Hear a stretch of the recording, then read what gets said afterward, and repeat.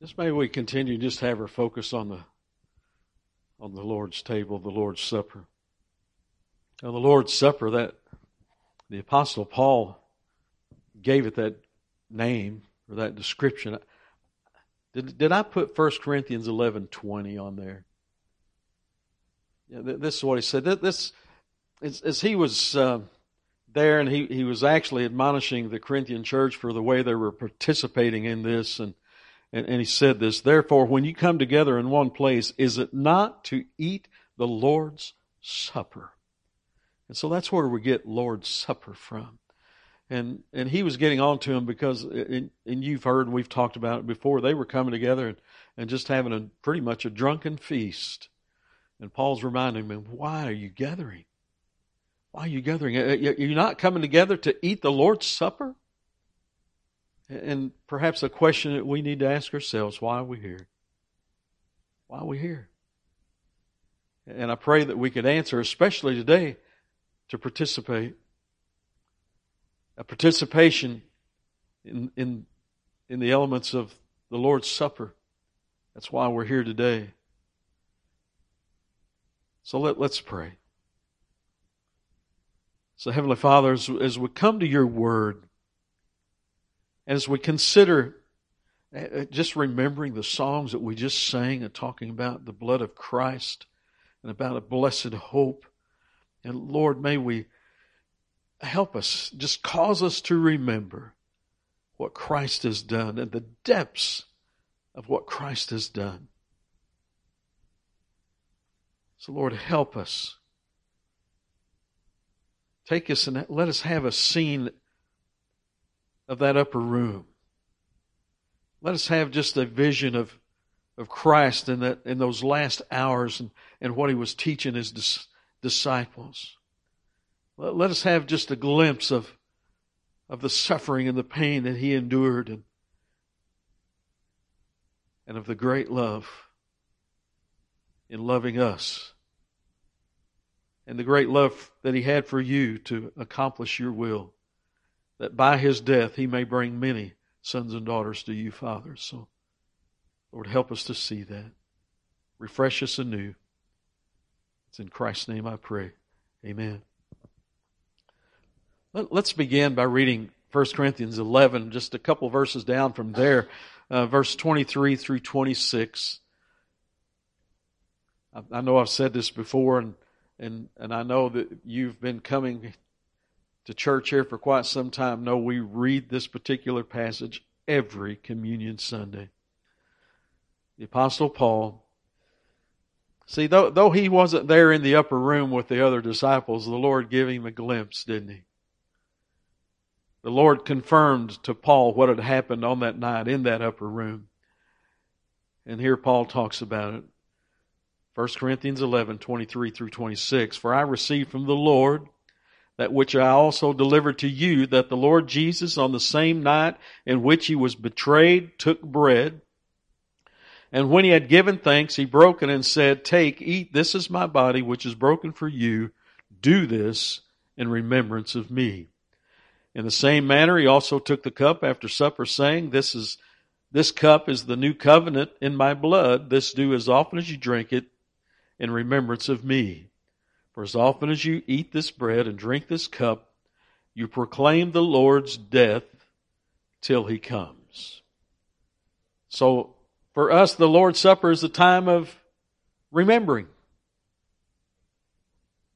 And it's a time of proclaiming. Remembering His body broken for us, remembering the blood that was shed on our behalf, and then proclaiming to the world His death on the cross till He comes or until we go to be with Him. As I was considering having thoughts for today, the part that kept sticking out to me was this cup is the new covenant in my blood. The new covenant. And you know, again, when I get talking about the new covenant, we're probably going to Hebrews. And so let's go there. Let's go to Hebrews 8. It's going to be talking of the old covenant and then of the entrance of the new covenant brought to us through Jesus Christ. And as the lyric of that one song we sing, is it good that we remind ourselves of this? It is. It is.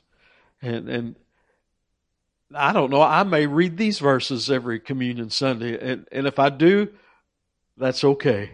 Because just to be reminded over and over and over again of what Christ has done. So let's go to Hebrews 8. Hebrews 8. We're going to be reading a lot today. Hebrews 8. We're going to read verses 7 through 13. Hebrews 8, 7 through 13. For if that first covenant had been faultless, then no place would have been sought for a second. Because finding fault with them, he says, and then this is quoting from Jeremiah 31, behold, the days are coming, says the Lord, when I will make a new covenant with the house of Israel and with the house of Judah, not according to the covenant that I made with their fathers in the day when I took them by the hand to lead them out of the land of Egypt, because they did not continue in my covenant, and I disregarded them. Whew. That's powerful words. They did not continue in my covenant, and I disregarded them, says the Lord. For this is the covenant that I will make with the house of Israel after those days, says the Lord. I will put my law in their mind and write them on their hearts, and I will be their God, and they shall be my people. None of them shall teach his neighbor and none his brother, saying, know the Lord, for all shall know me, from the least of them to the greatest of them. For I will be merciful to their unrighteousness, and their sins and their lawless deeds I will remember no more. In that, he says, a new covenant. He has made the first obsolete. Now what is becoming obsolete and growing old is ready to vanish away. I will make a new covenant. See, who the Lord draws to himself and he writes on their heart, they all come. Everyone he calls will come. But why? Because he writes on their heart. And born again believers, is that not what he did for us? He called us and he wrote upon our heart. He forgave our sins, just like we read there, and he'll remember them no more. We sang songs, we talked about that last Sunday. He forgave our sins, and he'll remember them no more. Let's go to Psalms 103. Just read that verse. You know it. 103 verse 12. As far as the east is from the west, so far has he removed our transgressions from me. See, Christ came to remove our transgressions, to carry our sins to the cross. 1 Peter 3 verse 18. For Christ also suffered once. That's very important. Once. The sacrifice of Christ does not have to be represented. Because you know as well as I do, there is I don't know what I want to call it, denomination or a religion that believes that is on the table is representing the blood of Christ. No. What's it say here? For Christ also suffered once for sin, not to be nailed to a cross again, once. A perfect sacrifice. For Christ also suffered once for sin, the just for the unjust. He was the just one, we're the unjust. Why? That he might bring us to God. See, there's Christ the mediator between man and God, being put to death in the flesh, but made alive by the Spirit. See, Christ died the atonement, the payment for sin. Because there had to be a payment made, didn't there? There's a cost. What's the penalty of sin? We ask this often as well. What is it? It's death. It's death. In Romans 6:23, Let's remind ourselves, for the wages, the cost of sin is death. But, see, here's the glorious thing, but the gift of God is eternal life in Christ Jesus our Lord. The wages, the cost of sin is death. The law of God demanded that a sacrifice for sin must be made. Then I'll go ahead and ask this question that you know the answer to. So who has sinned? Everybody. Everybody. Romans 3 verse 10. As it is written, there is none righteous, no, not one. Some may say, but I'm good. I'm a pretty good person. I'm pretty good. I don't do a lot of. I'm pretty good. I think if you put the scales on there, I do more good than bad things. Doesn't matter, does it? Doesn't matter. There's none righteous. You cannot do enough good things to earn your righteousness. You cannot. Romans 3:23. For all have sinned and fall short of the glory of God. And apart from the saving grace of Jesus Christ, if you die in that same position that you were born in, Brian read it this morning, ultimately lake of fire. So this sacrifice was to be a blood sacrifice. And we're going to read in Hebrews 9. Let's go to Hebrews 9. Without the shedding of blood, there's no remission of sin. It must be a blood sacrifice. Hebrews 9, verses 19 through 22. For when Moses had spoken every precept to all the people according to the law, he took the blood of calves and goats with water, scarlet wool, and hyssop, and sprinkled both the book itself and all the people, saying, this is the blood of the covenant which God has commanded you. Then likewise he sprinkled with blood both the tabernacle and all the vessels of the ministry. And according to the law, almost all things are purified with blood, and without the shedding of blood, there is no remission. Remission of sin. But Christ came. Christ came.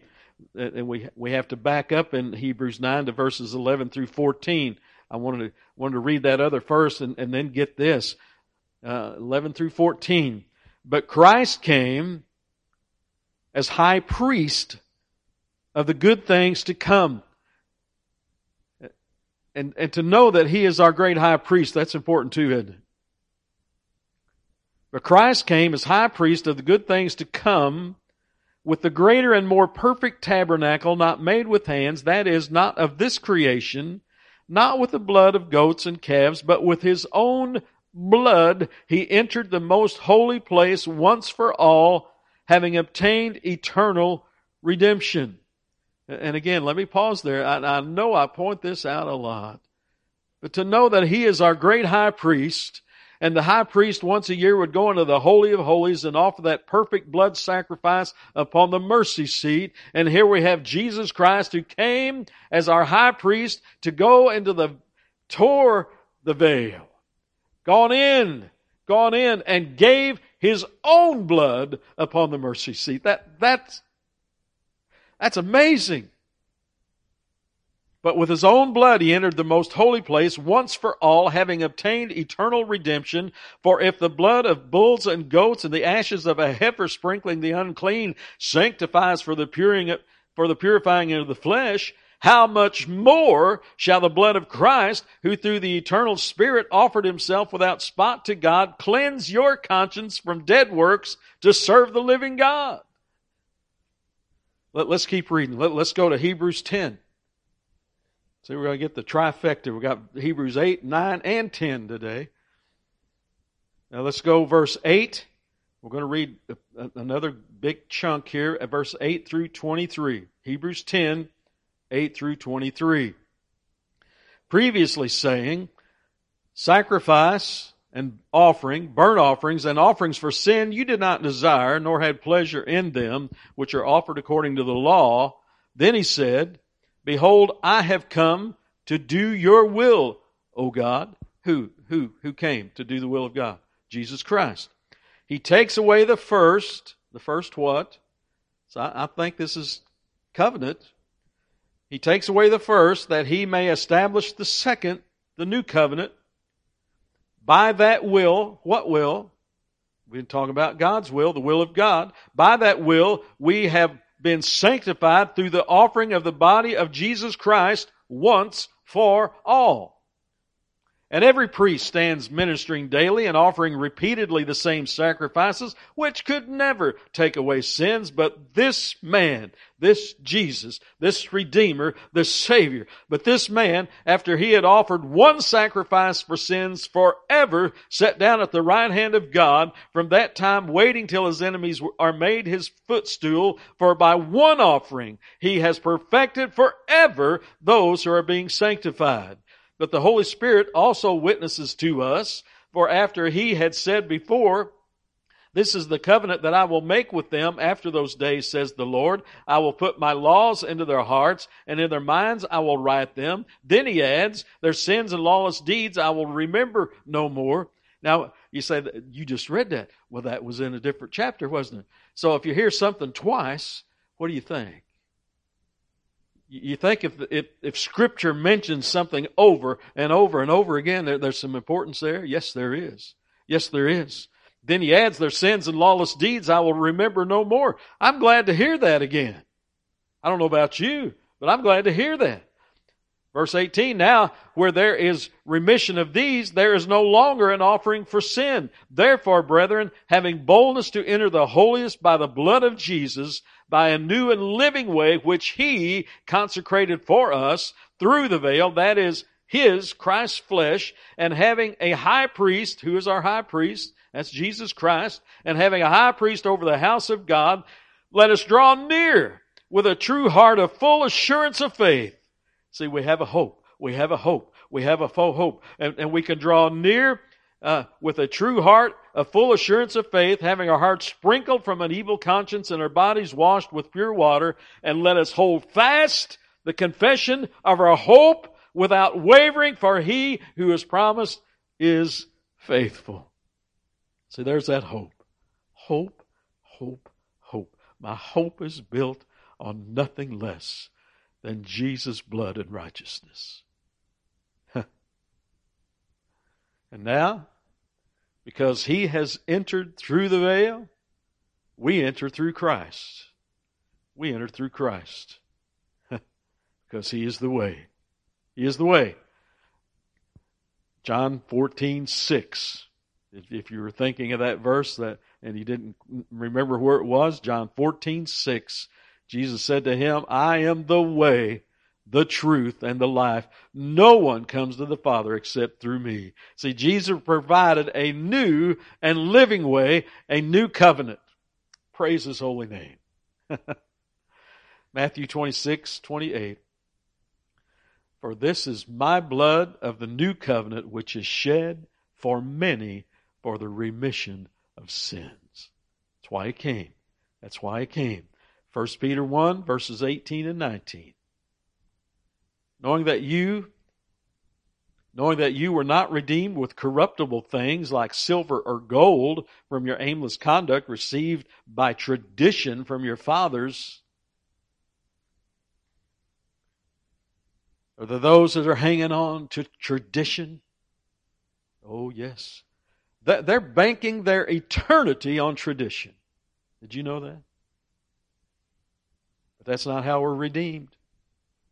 Not by purchasing our way. Not by holding fast to a tradition of man. Verse 19. We are redeemed, but with the precious blood of Christ as of a lamb without blemish and without spot. See, it's by the blood of the new covenant that we're justified to God. It's all because of what Christ did. In Romans 3, verse 24 through 26. Being justified freely by his grace through the redemption that is in Christ Jesus, whom God sent forth as a propitiation, a payment, a ransom, whom God set forth as a propitiation by his blood through faith. By grace we're saved through faith.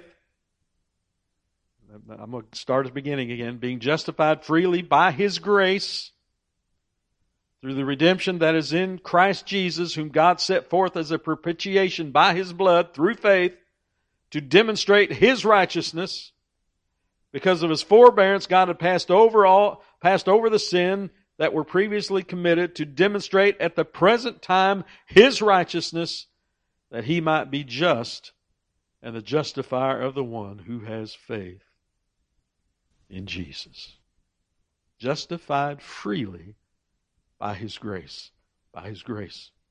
See, we're reconciled to God. We're made righteous before God by the blood of Jesus. And we can stand before God, holy, acceptable, and above reproach because of the blood of Jesus, clothed in the righteousness of Jesus. Because 2 Corinthians 5:21, for God the Father, made Him, Jesus Christ, His only begotten Son, to be sin for us, that we might become the righteousness of God in Him. Let's read a couple more passages. Let's go to Romans 5, verses 1 through 9. And then we're going to read a passage in Titus. Romans 5, 1 through 9.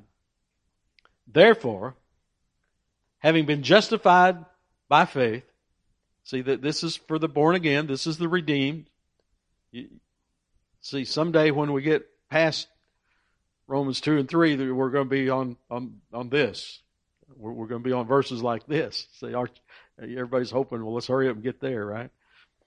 Therefore, having been justified by faith, we have peace with God through our Lord Jesus Christ, through whom also we have access by faith into this grace in which we stand and rejoice in hope of the glory of God.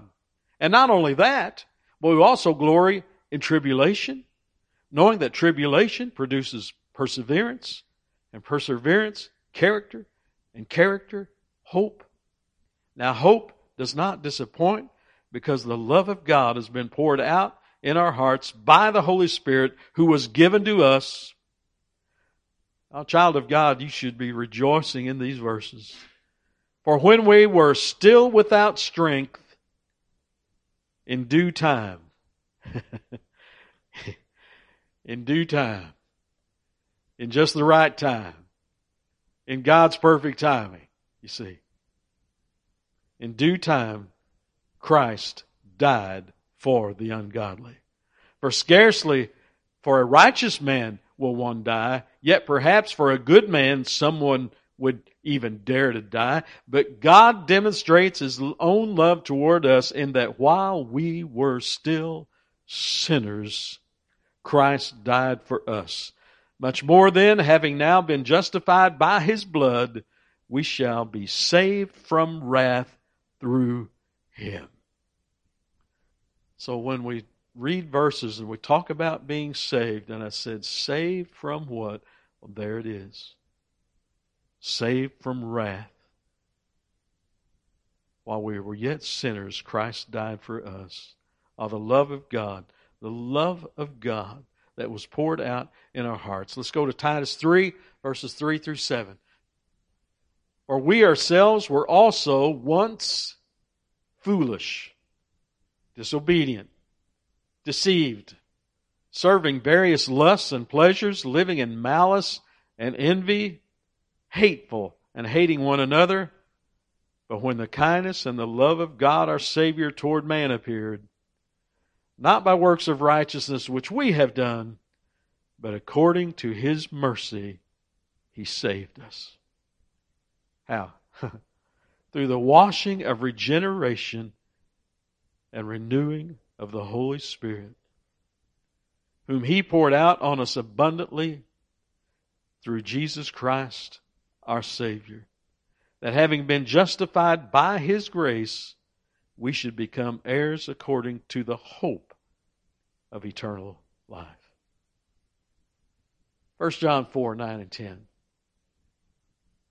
In this the love of God was manifested, was made real, was manifested toward us, that God has sent His only begotten Son into the world that we might live through him.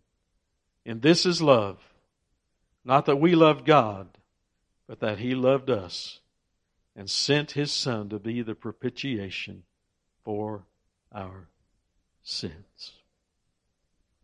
1 Corinthians 11, verse 23 through 26. Let's read it one more time. For I received from the Lord that which I also delivered to you, that the Lord Jesus on the same night in which he was betrayed took bread.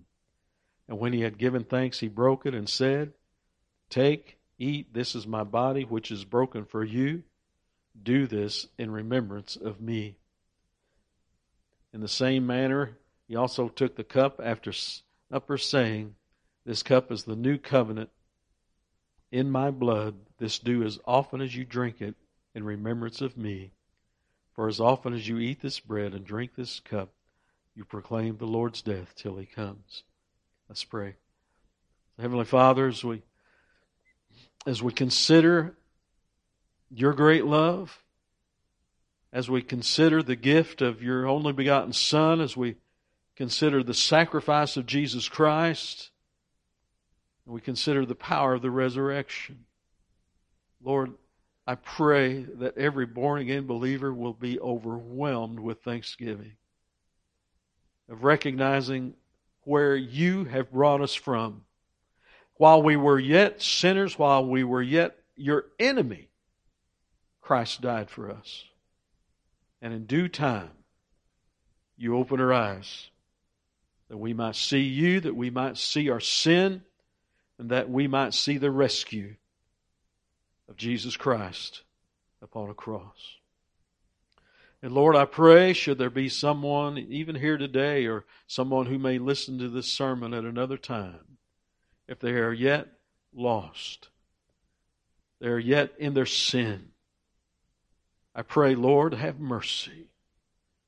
Lord, open their eyes, shine light into a dark place, reveal yourself in a mighty way, and upon seeing your righteousness and your holiness, their sin will be revealed. And they will fall before you. And Father, show them the rescue. Show them there is forgiveness in you. And through the blood of Christ, help them to see Christ and his forgiveness. And Lord, grant them faith that they may believe. And grant them repentance that they may repent of their sin and turn from their wicked ways and turn and follow you and your word. So Father, as we even come now to this table with the bread and the juice, help us to remember. Help us to remember. As Christ said, as often as you do this in remembrance of me. And it's in Christ's name and for his sake we pray. Amen. Amen.